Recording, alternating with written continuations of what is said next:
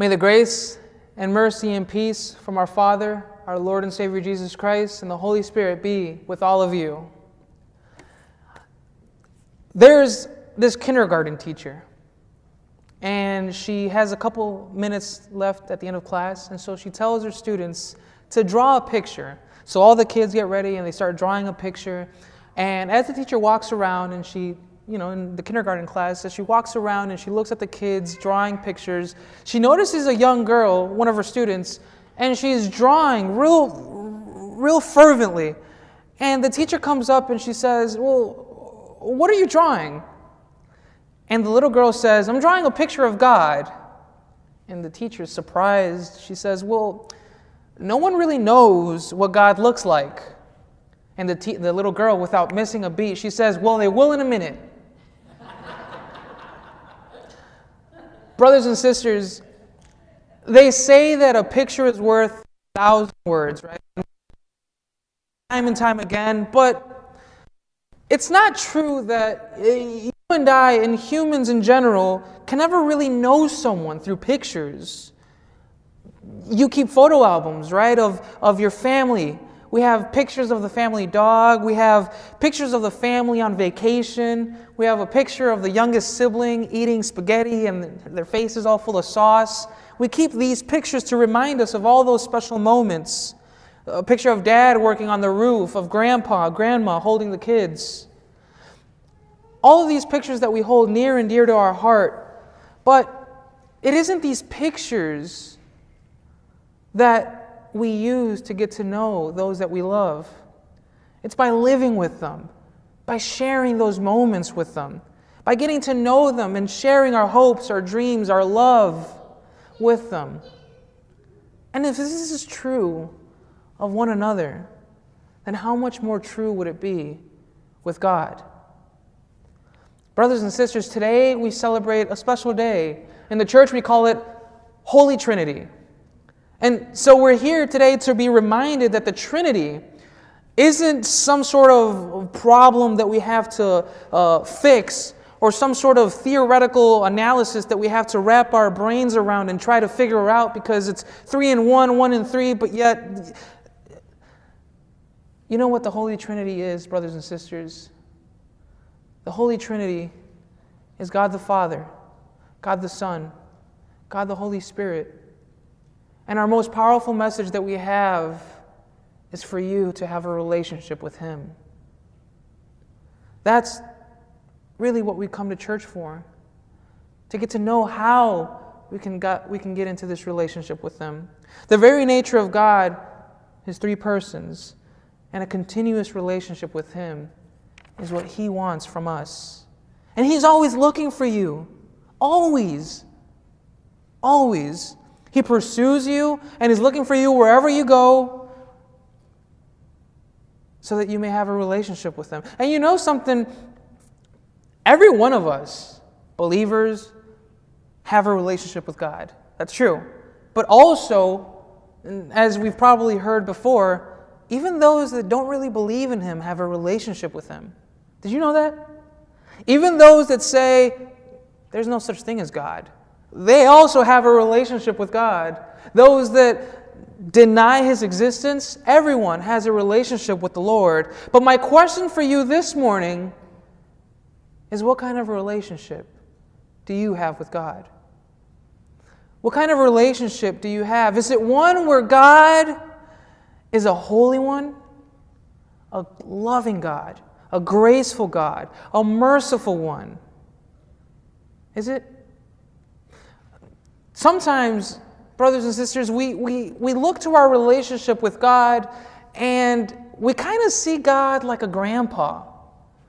God, He did a lot of amazing things in His past and He was full of life, but nowadays He's not really up to a whole lot. He's more just kind of just resting, taking care of Himself nowadays. He's past His prime. But brothers and sisters, the Bible tells us that God is the same yesterday, is the same today, and is the same tomorrow and forever. God does not change. Maybe, brothers and sisters, our relationship with God, or maybe your relationship with God is that of one more along the lines of a police officer. One where God's kind of just waiting for you to do something to kind of catch you. Boom. You're sinning, I got you, right? Kind of like a police officer that's kind of waiting in the back around the corner, waiting for you to speed right past so that he can catch you and send you off. And while it is true, brothers and sisters, that God is the judge of this world and universe, and there will come a time where we will stand before Him, the Bible says that God is a God of love, a God of patience, a God of mercy. So patient, so merciful, so loving for you that He sent His only Son to die on the cross. So that when you do have that chance, so when you do appear before God on the day of judgment, He won't say, "Depart from me, I never knew you." He'll welcome you with open arms and take you in as His own, because you knew who God was through Christ, His Son, who was sent for you. Or maybe your relationship, brothers and sisters, is one of where God is kind of like a magic genie. Kind of like some sort of best friend or a buddy or like a butler or something. And I know it's weird to think of God this way, and you wouldn't necessarily say that about God, but the only times that you talk to Him, and it kind of sounds like, "Hey God, I kind of need a new job. I don't like it here. Hey, I'd really need a new house. Maybe 3 bedrooms is better than 2. Hey God, if you really pull me out of this one, I promise blank." And trust me, brothers and sisters, God, He doesn't always give you what you want, but He always gives you exactly what you need. Do you believe this, brothers and sisters? God always gives you exactly what you need, and what you and I need today, here, this morning, tomorrow, next year, what you and I need is a relationship with Him. What He seeks for you is to have a relationship with God, with Himself. What you and I need more desperately than anything else is a better relationship with Him. All of these different ways to see God, but the only true way to find out who He is, what He wants, and what He's done and what He's capable of doing, is by opening His Word, by getting to know His Scripture, by getting to know His story, by getting to know who Christ is and what He came to do on a cross and what He did 3 days later. Going back to that teacher at the beginning, what did she say? She said, "Well, no one's really seen God, right?" Well, that's not entirely true, is it? And we didn't really get to read it today, but we'll go through it throughout the sermon. There's a book in the Bible called Isaiah, and Isaiah was a prophet, and he saw God. God revealed to him in a vision, and when God revealed Himself to Isaiah, Isaiah saw God, and really his whole life changed. Everything wasn't the same afterwards.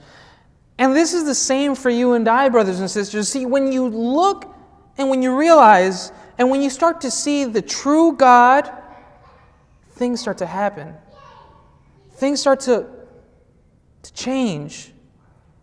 If you really see who God is and what He is about and who He is, you start to realize a couple things, brothers and sisters.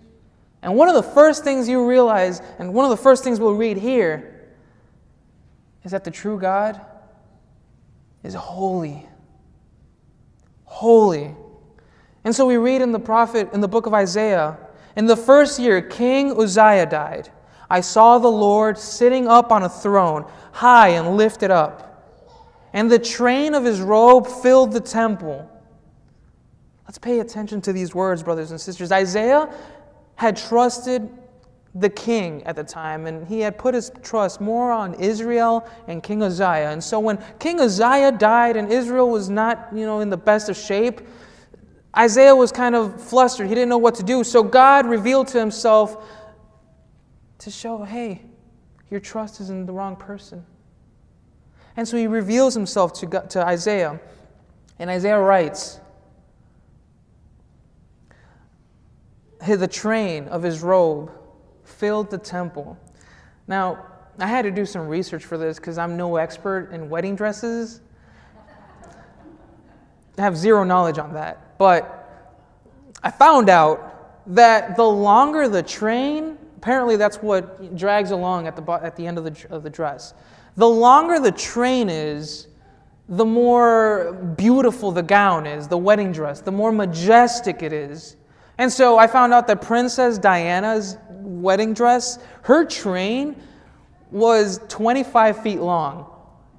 That's pretty long. But then there was another queen a couple years or centuries or something before that her dress, the train on her wedding gown, was from the front of the altar all the way to the back of the church.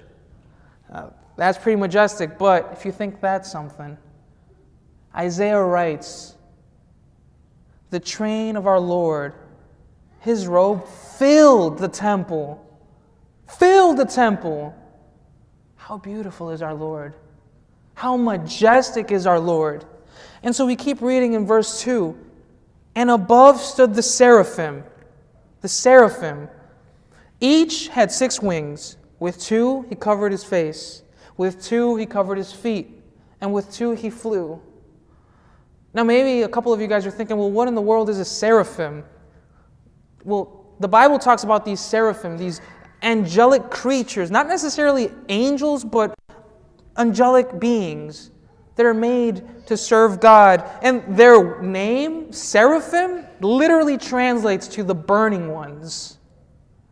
They were so amazed to be in the presence of God that they covered their face. They couldn't bear witness His glory. They couldn't look upon Him. And so with 2 hands, they covered their face. With 2 hands, they covered their feet as a sign of humility.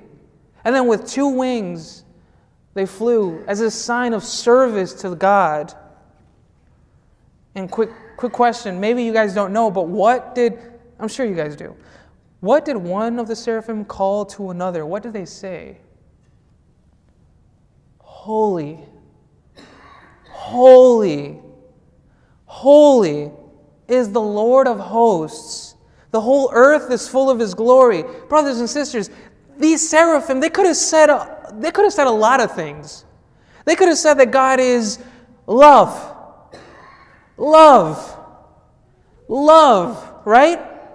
They could have said, and they would be correct, they could have said God is powerful. Powerful. Powerful. And they would have still been right. But what did they say? They said that God is what? Holy. Holy. Holy is the Lord of hosts. There's no one like Him. There's no one like Him. Brothers and sisters, let us remember that as we continue to celebrate, as we move and we leave today. Let us remember that God is holy. And so we continue in verse 4. And the foundations of the threshold shook the voice of Him who called, and the house was filled with smoke. I have a question for you. Have you seen God? Weird one, right? Weird question. Have you seen God? Because if you've seen God, then you'll realize that our God, our Creator God, our true God, is holy, as we've figured it out through Isaiah. And so is the relationship that we have with God one where we recognize that He is holy? Is it? When's the last time that you recognized His holiness? When's the last time that you got on your face before God and said, God, I can't even look at you. God, I can't even, I'm ashamed. When's the last time you fell on your knees before the Lord and said, God, you're nothing like me. You're so beyond me. You're so holy. You're so precious. You're so holy. That's one thing that happens to us when we realize that He's holy. And so the flip side of that is when we realize that God is holy, then something else happens. We start to realize that you and I, we're sinners. When God encounters you, and there's a clash. There's a clash of His kingdom and the kingdom of darkness. And they fight for you, which, by the way, that battle has already been won by Him who died on the cross for you. You realize that I'm a sinner. Yes, He's holy. He's God. And we read in chapter 5, Isaiah says, "And I said, woe is me, for I am lost. For I am a man of unclean lips, and I dwell in the midst of people of unclean lips. For my eyes have seen the King, the Lord of hosts." You see, brothers and sisters, you and I, we're not like God. We're not. And in fact, the Bible says something about sinners. It says that all have fallen short. All of us have fallen short of the glory of God. And it also says that the wages of sin for sinners like you and I is death. But the good news, brothers and sisters, is that it doesn't end there. The Bible continues later on and says that the free gift of God, the gift of God is eternal life through Jesus Christ for you. For you. That is the good news, brothers and sisters. The good news that you just heard today, right here, right now, is that Jesus Christ, through Him, you can be made new again. A new person.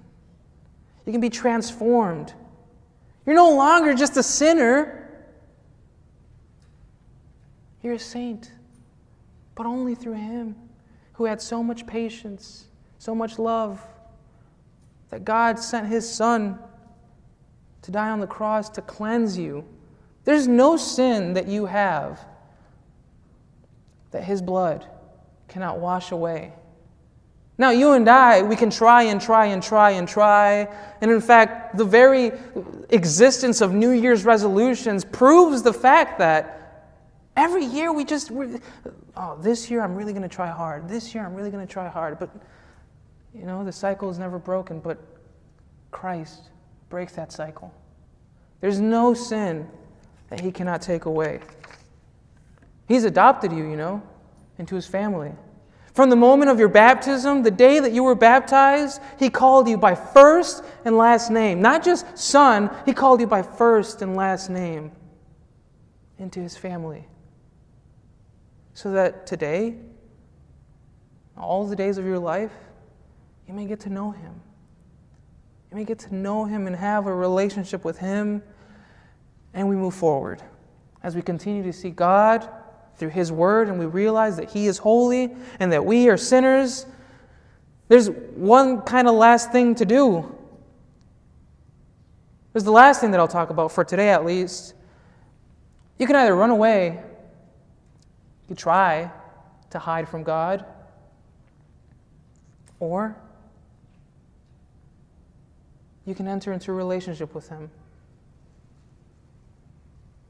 We read in verse 6, "Then one of the seraphim flew to me, having in his hands a burning coal that he had taken with tongs from the altar." So if God is holy and I'm a sinner, if God is holy and you're a sinner, then what are you going to do? What am I going to do? Isaiah had the opportunity to receive the coal from the altar. This burning coal, brothers and sisters, is a reminder of the sacrifices that used to happen in the Old Testament, where animals were sacrificed, lambs and bulls and calves and all kinds of things were sacrificed. And it says, and he touched my mouth and said, behold, this has touched your lips. Your guilt is taken away, and your sin is atoned for. This was foreshadowing what Christ would come to do for you. With his shedding of his blood, the greatest shedding of blood, the greatest sacrifice that has ever happened in the history of the world, the sacrifice that was done by him who John the Baptist said, look, here he comes. Behold, the Lamb of God who takes away the sins of who? Of the world. Of you. Of you. Of me. And so Christ, he comes wherever you are, whatever your sin is, with love and mercy and forgiveness, and he takes away not only your sin, as we read, not only your sin, but he takes away your guilt, brothers and sisters. He takes away your guilt. Because it's normal to feel bad when you sin and you repent. See, that's the sign of true repentance, having guilt. It's called being contrite of heart. When you come to the Lord and you say, sorry, Lord, forgive me. Not only does he say, your sins are forgiven, but he removes the tears away. He removes your guilt. You don't have to feel bad no more. He tells you your sins are atoned for. I paid for them. Don't think about that anymore. And after you realize that this freedom that Christ has given to you, brothers and sisters, there's one more thing that happens. After you realize who God is, who Christ is, who the Holy Spirit is, which he's working within you right here, right now. We believe that. After you realize who this triune God is, we read in the last verse of Isaiah, and it says, and I heard a voice of the Lord saying, whom shall I send and who will go for us? That's God speaking. And then what did Isaiah say? He said, and then I said, here I am. Here I am, Lord. Send me. Isaiah said, here I am. Send me. Send me, Lord. Brothers and sisters, I'm telling you, if you know who God is and you know what he has done on that cross, did 3 days later, don't you think he could do that for someone else? Don't you think he did that for someone else? Who is that person? Me? You? Maybe your brother? Maybe your sister? Maybe your mom? Maybe your dad? A loved one? A co-worker? If God was able to save you, can't he save someone else? And so, brothers and sisters, when we read in chapter 8 and we realize that God is holy and we are sinners, but yet he has taken that sin away, there's nothing else but to say, here I am, Lord.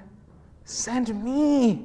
I'll be the one, Lord. I'll be the one that goes to work. Send me to work. I'll be the one that goes to school. I'll be the one that goes and talks to the ones that don't want to talk to you. I'll be the one, send me, Lord, to talk to those that people don't really want to talk to those that kind of, society looks down upon. I'll be the one, Lord. Send me. It doesn't matter if I'm 15. It doesn't matter if I'm 25. It doesn't matter if I'm 30, if I'm 40, if I'm 80, if I'm 90. Lord, send me. Christ came, brothers and sisters. He came so that you can be born again, as we read in the Gospel of St. John, so that you can be born again and have new life, but only through his blood, only through his sacrifice. And through his resurrection, you can be saved. And then you can be the one to raise your hand and say, send me, Lord. I'll be the one to talk for you. And so in this time, brothers and sisters, in this time of celebration of the Holy Trinity, may God, the Father, through his word, through the Holy Spirit, who is also God, strengthen your relationship with Christ, who is also God, so that you may have a better relationship with him. Amen.